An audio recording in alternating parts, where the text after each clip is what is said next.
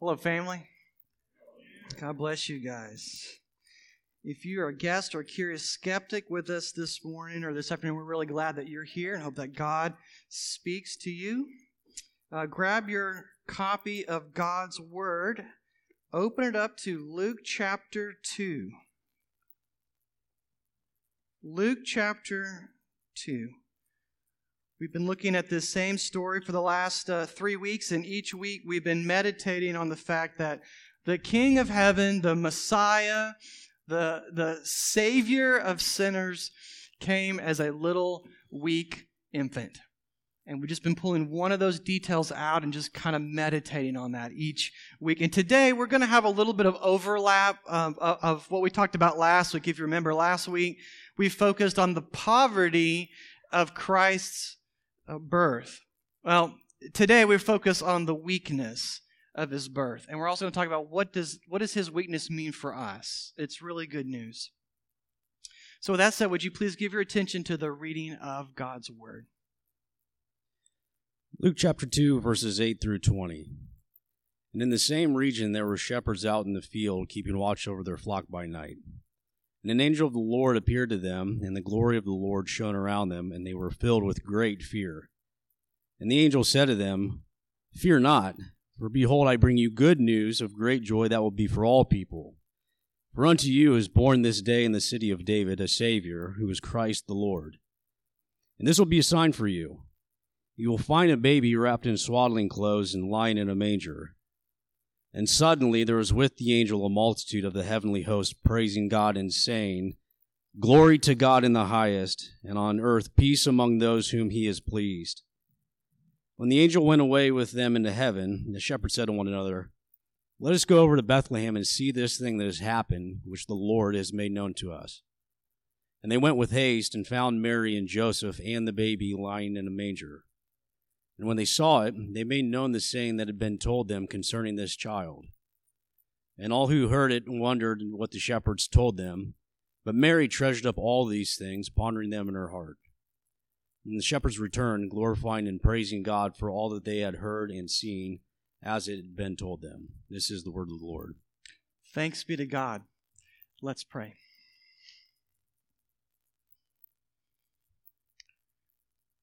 Oh, Lord Jesus, we thank you for who you are and that you came for us. Lord, we thank you that you are a speaking God. You are not silent. You talk to us, and we need you to speak to us today, now more than ever. You say that all people are like grass. And the grass withers, and the flower falls, but the word of the Lord endures forever. Thank you for telling us something that endures forever. And so now, Lord, would you do what I cannot do? Would you give all of us ears that want to listen to you? Give us all open hearts that receives every good, enduring word you have to say to us. Penetrate us, change us, for our blessing and for your glory. In the sacred name of Jesus, I ask. Amen. Amen. The gospel of Jesus is basically the good news of what God has done for us. It's not about what we do for God. The gospel is what God has done for us. The gospel doesn't address surface needs. It doesn't address surface discomforts that you and I may have, but it administers medicine to the deepest dysfunctions, the deepest desires and needs of the human heart. It goes right to the source of the matter. And though we don't like to talk about this very often, the deepest need that we all have is to be accepted by a holy, morally perfect Creator. That's the deepest need that we all have. Now, we don't normally feel that that's our deepest need, amen? I don't really go around feeling that's my deepest need. What we typically feel, since we're very social creatures, is a deep desire to be accepted by other people. We feel that. We feel that very readily, I think. We want to be accepted by others, whether that's a particular social group at school that we fit in with, and we want to be accepted by them so it'll go better for us. Or maybe it's a team of coworkers on a project that we're doing. Or maybe it's our boss or our mom or our sister or our spouse or that nice policeman that just pulled us over. We want to be found acceptable. We want to be pleasing in their sight. Now, we don't feel the need to be acceptable with everybody, but we better be acceptable to somebody. I mean, we want to be in with somebody that matters. Do you know what I'm talking about? And I want to suggest today that somebody who matters is God Himself. What I mean is that is the acceptance, under the acceptance that we all crave. That's the acceptance, under the acceptance that you and I all want from the people around us. We really want to be accepted by the Creator, by God. And here's the good news of great joy that these angels announce: peace on earth among those whom God is pleased. Good news, God who is perfectly holy, perfectly pure, completely powerful, God who requires righteousness of all who would come near to Him, has accepted unrighteous sinners with open arms and a big smile on His face. I don't know what picture of God that you have. The Bible says right here, this is the picture of God we ought to have. It's good news. Here's the gospel, which means good news. The one person whose acceptance or rejection of you matters the most has accepted you. The one whose opinion of you carries immense authority for all eternity says that He is pleased with you. Yes, you. Now the question is, how can a perfectly holy God be pleased with people like us? I mean, have you looked in the mirror lately, right? How can a perfectly holy, morally pure God be pleased with people like us who constantly ignore Him? Just go through our day and don't even think a thing about Him, at best. And at worst, outright reject Him. How is this possible without Him being unfair and an unjust God? To just kind of wink at all that. How can He accept us? Well, the angel tells us how this is possible. It says that God has sent a Savior who makes us acceptable. He makes us pleasing to the Lord. In fact, they say, here's a sign that tells us that this good news of peace with God is really real. Here's the sign that it's actually true. There's this visible, physical, historical sign that you and I can go check out. This isn't a personal, private experience. They say, here's a sign so you can know. Isn't that great of God? Look at verse 12. And this will be a sign for you. Take that personal. Put your name in there. This is a sign for Chad. You will find a baby wrapped in swaddling cloths and lying in a manger. Here's the sign, so you know this is real. A baby. The baby's a sign. We talked about the manger last week. We're going to talk about the baby this week. Here's how much God loved you and I through the incarnation. Christ was made weak like us to make us acceptable to God. Christ was made weak like us to make us acceptable to God. And so today we're going to look at what this weakness meant for Christ, because it meant something for Him. And then we're going to turn and look at what this weakness means for us today. Okay? So first, Christ's weakness was costly to Him. Christ's weakness was costly for Him. When God the Son put on flesh, when He was born of a woman, He came into this world, He suffered severe limitations. He suffered severe restrictions when He did this. Look at Philippians 2, 6 through 7. It kind of explains the story that we read. The apostle says that though he was in the form of God, did not count equality with God. So he is equal with God, right? He did not count equality with God a thing to be grasped, but emptied himself. Well, how did he do that? Right here, by taking the form of a servant. Well, what does that mean? That's the next clause. By being born in the likeness of men. That's how it happened. Okay? Now let's be clear. Paul is not saying that Jesus simply appeared to become human. But underneath that skin suit he was wearing, he was just really immortal God. Putting on a really good act. No, Jesus wasn't like the Terminator. You guys remember the Terminator, right? You know, has that synthetic skin on the outside and has facial expressions and looks really human-like, but when you peel it back, it's just robotic, unfeeling, unflinching, uncaring robot. That's not Jesus.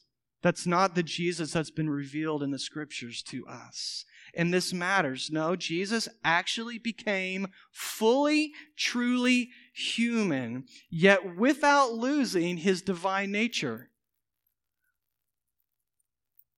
And he paid a cost to become fully human. That's the point I want us to kind of meditate on. He paid a cost to become human. I'll give you some examples here. Think about it this way. The all-present God, omnipresent, everywhere at the same time in his full presence, right? His all-present God became, in a sense, localized in his human nature. Jesus couldn't be in Bethany if he was in Bethlehem. He was in one of those places.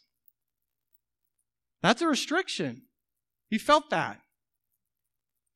Almighty God suffered hunger for the very first time because he put on a body that needed food to survive.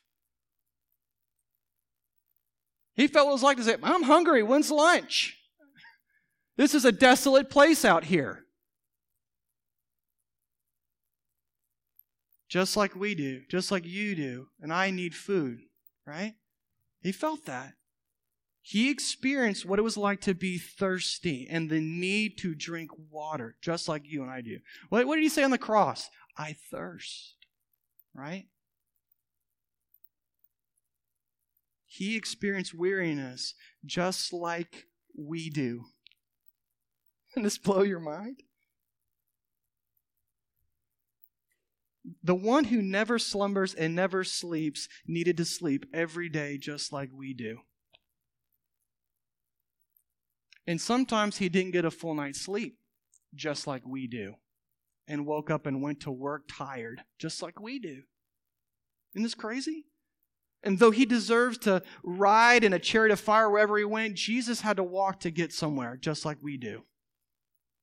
Or ask for a ride.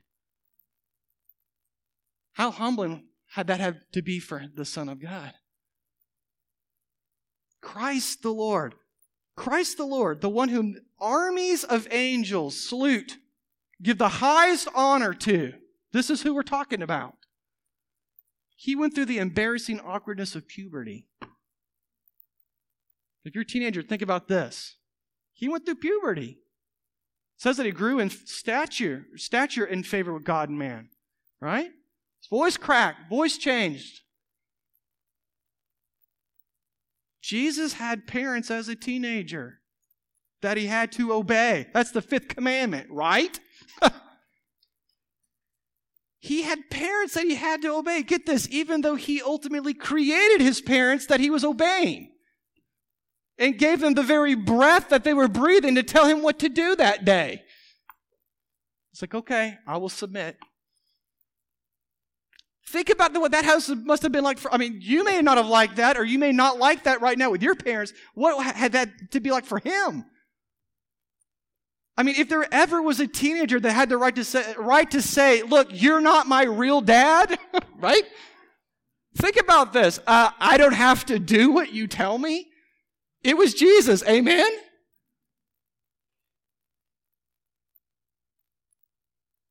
But he submitted to their authority, imperfect as it was. Talk about, and here's the thing, he didn't do it gritting his teeth. He didn't do it gritting his teeth. He gladly, the smile on his face, willingly submitted to his human parents every single day of his short life. How humiliating. How utterly degrading that must, and weak feeling to have all that power, but not, you know what I'm saying? For the Son of God to endure. Guys, these things are very normal for you and I, right? So normal, we don't really talk that much about it. We just kind of like go through life and do that. But these were costly humiliations for the Most High to experience. The one whose glory is so bright that people cannot even look at him took on flesh which muted his glory. Why? So we could look upon him and see him. He did this for us so that we could actually see him as he came close to us with his arms outstretched. He did it so that we could accept the acceptance that the glorious one made for us without fear of dying. That's why he muted all that glory. Not for his good, for your good, for my good. That's why he took the step down and paid this cost. As the Christmas carol says it so well, veiled in flesh, the Godhead see. Veiled incarnate deity. It's because he was veiled that you could see him. That's kind of an oxymoron, I know, but this is the mystery of Jesus Christ. Jesus also suffered the agony of temptation as a man. Hebrews 2:17-18 says, therefore he had to be made like his brothers in every respect, so that he might become a merciful and faithful high priest in the service of God to make propitiation for the sins of the people. It means atonement. Propitiation means atonement. For because he himself suffered when tempted. Suffered when tempted, he is able to help those who are being tempted. He had to be made like his brothers in every respect. Why? How did he do that? He suffered when he was tempted. He wasn't just tempted. Did you see this detail? He suffered when he was tempted. Like this, Jesus really was tempted. Did you know that? He was like really legitimately tempted to sin. And he did not just appear to be tempted, but secretly it had no real pull on him. It had no real draw to him. That's not what the Bible says. We tend to think of that, don't we? Because we magnify his divinity so much. Like that just was like, bullets. No. It says he suffered when he was tempted. Jesus was genuinely tempted to sin against the Father. He was tempted to go his own way. I'm going to do my own thing. You're not my real parents. He was tempted to seek his own pleasure, to use his power to serve himself. He fought against temptations that attacked his human nature. Get this, every day of his life. Have you ever thought about the fact that Jesus was tempted every day of his life?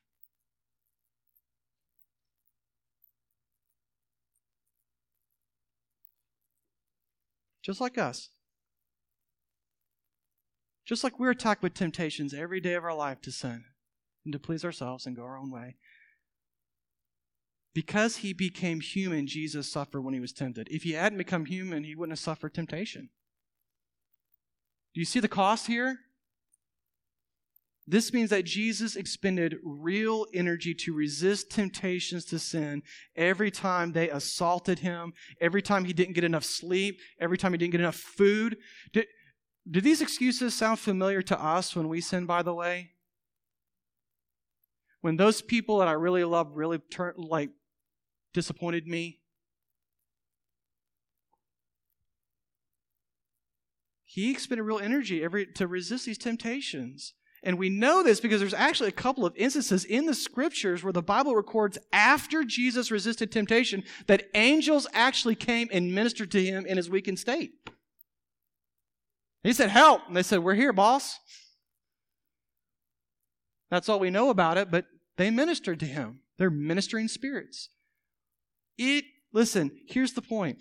It is costly, and it is exhausting, and it is even torturous at times to love God and be a human. Somebody say amen. It's not torturous to be human if you don't love God. It's not torturous to love God if you're not a human. Angels do just fine doing that, right? It is torturous and tiring, exhausting to both love God and be a human. Jesus knows that better than you do. As well as you think you know that, he knows that better than you know that. And you know why? Because when we give up under temptation and turn away from God and please ourselves, Jesus didn't. Jesus continued to shove his shoulder into the wind of temptation all the way to the cross and the grave. That's how he knows it better than you and I. Because where we sat down, he said, I'm going to be faithful. I won't sit down under that pressure. I will battle it. Now this should make you smile.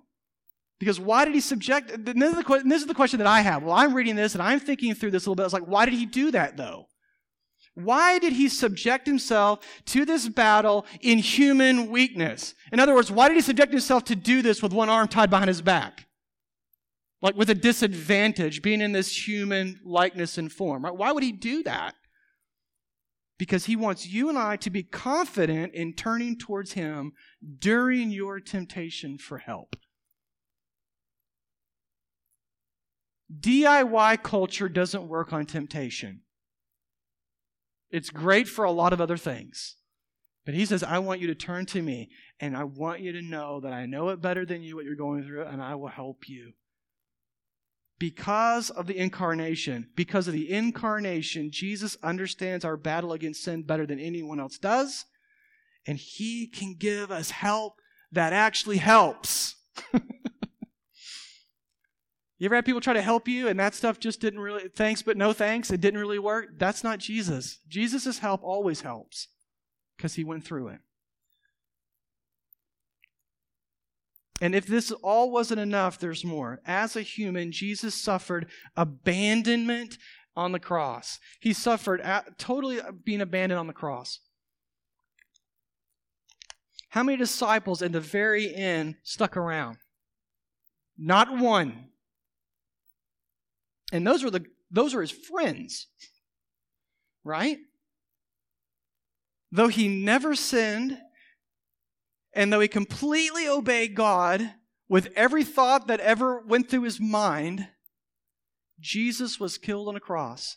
That was his reward for all that wonderful obedience and devotion to the Father. He was killed on a cross. Crucifixion was a form of death that the Romans reserved for the most ungodly specimens of humanity, by the way.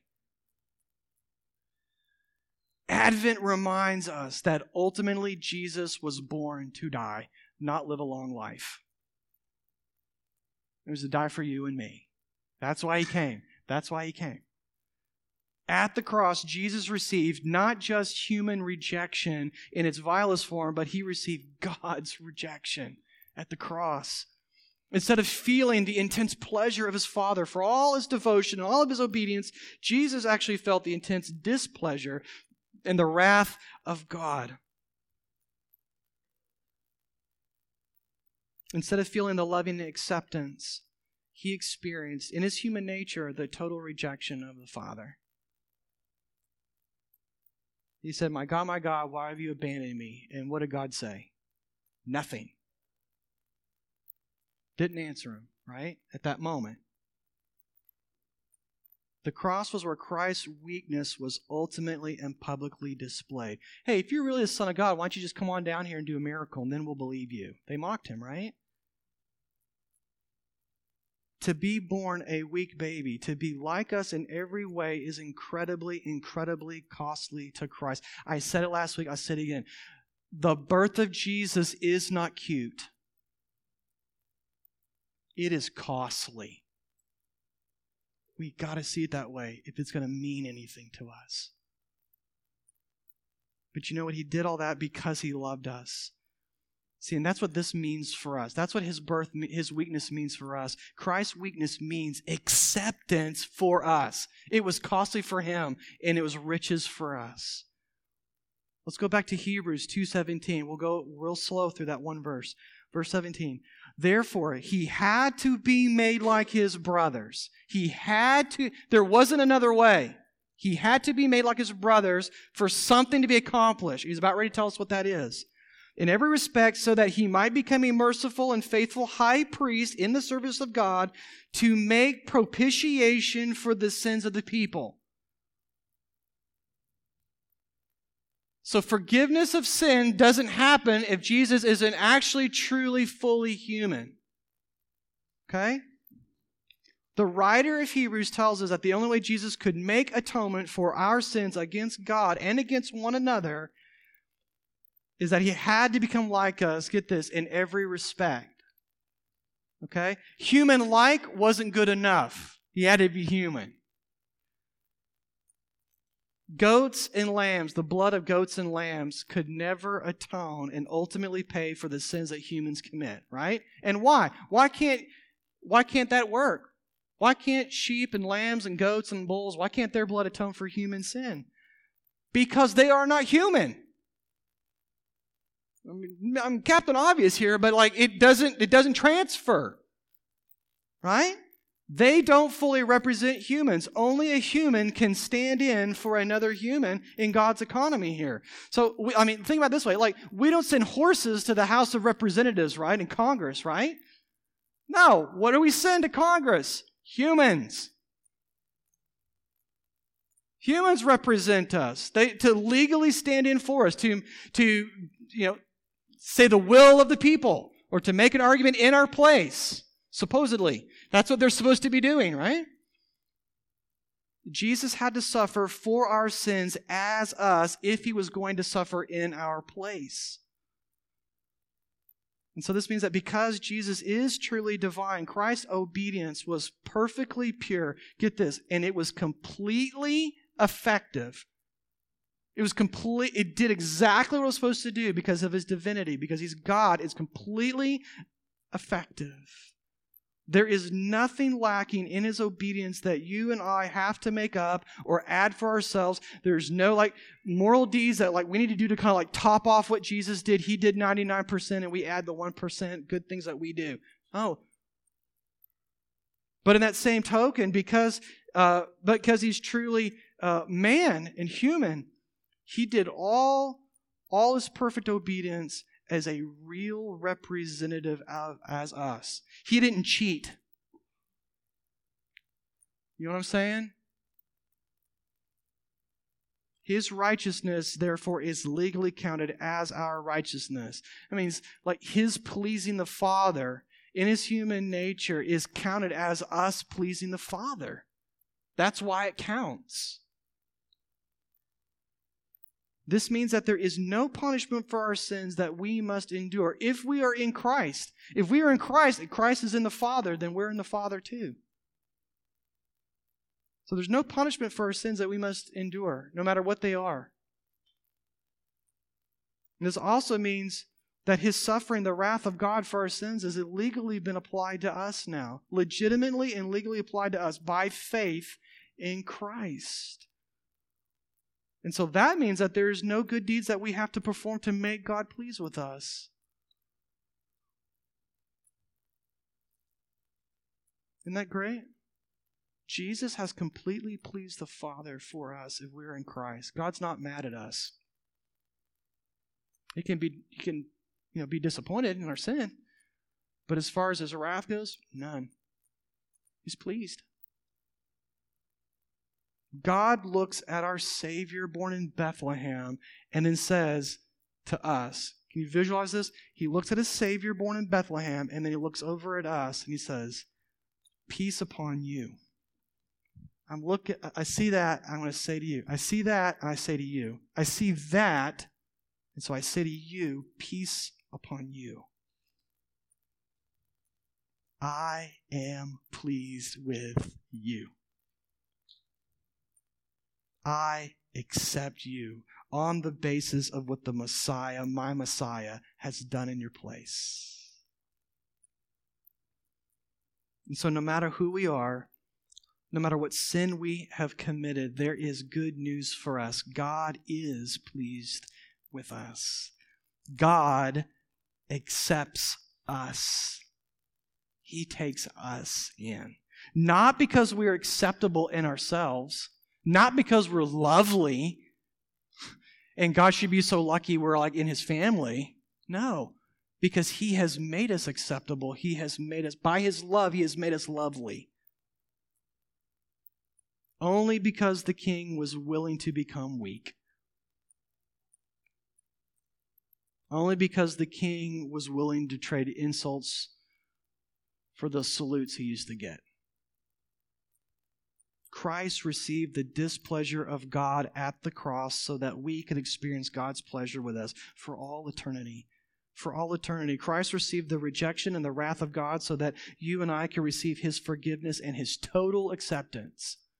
Total, not like begrudging acceptance, like come home. Come home to me.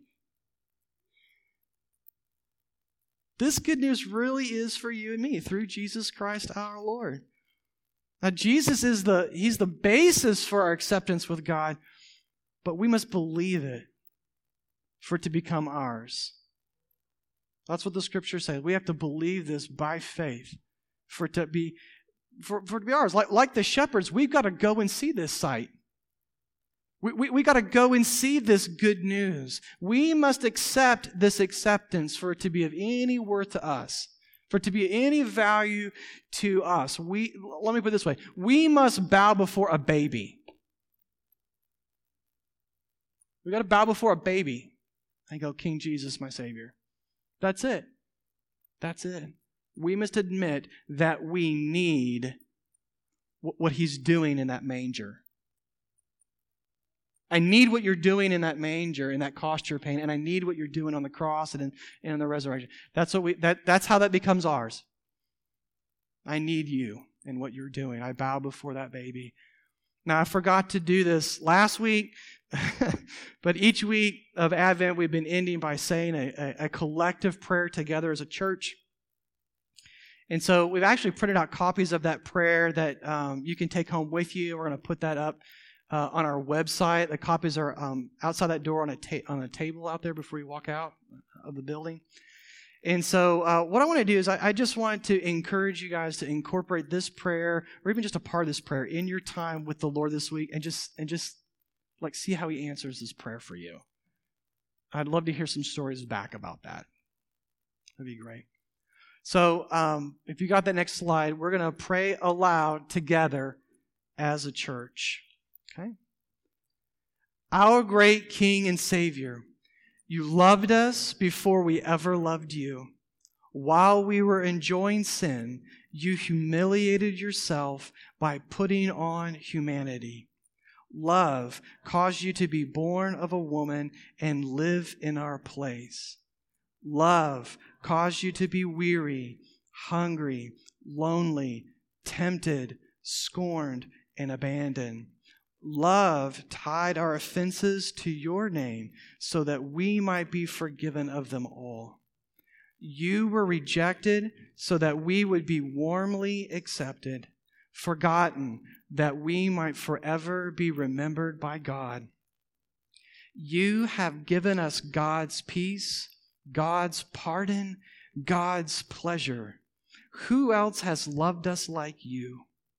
Cause us to adore you with our whole heart and desire to please you until we see you face to face. Amen.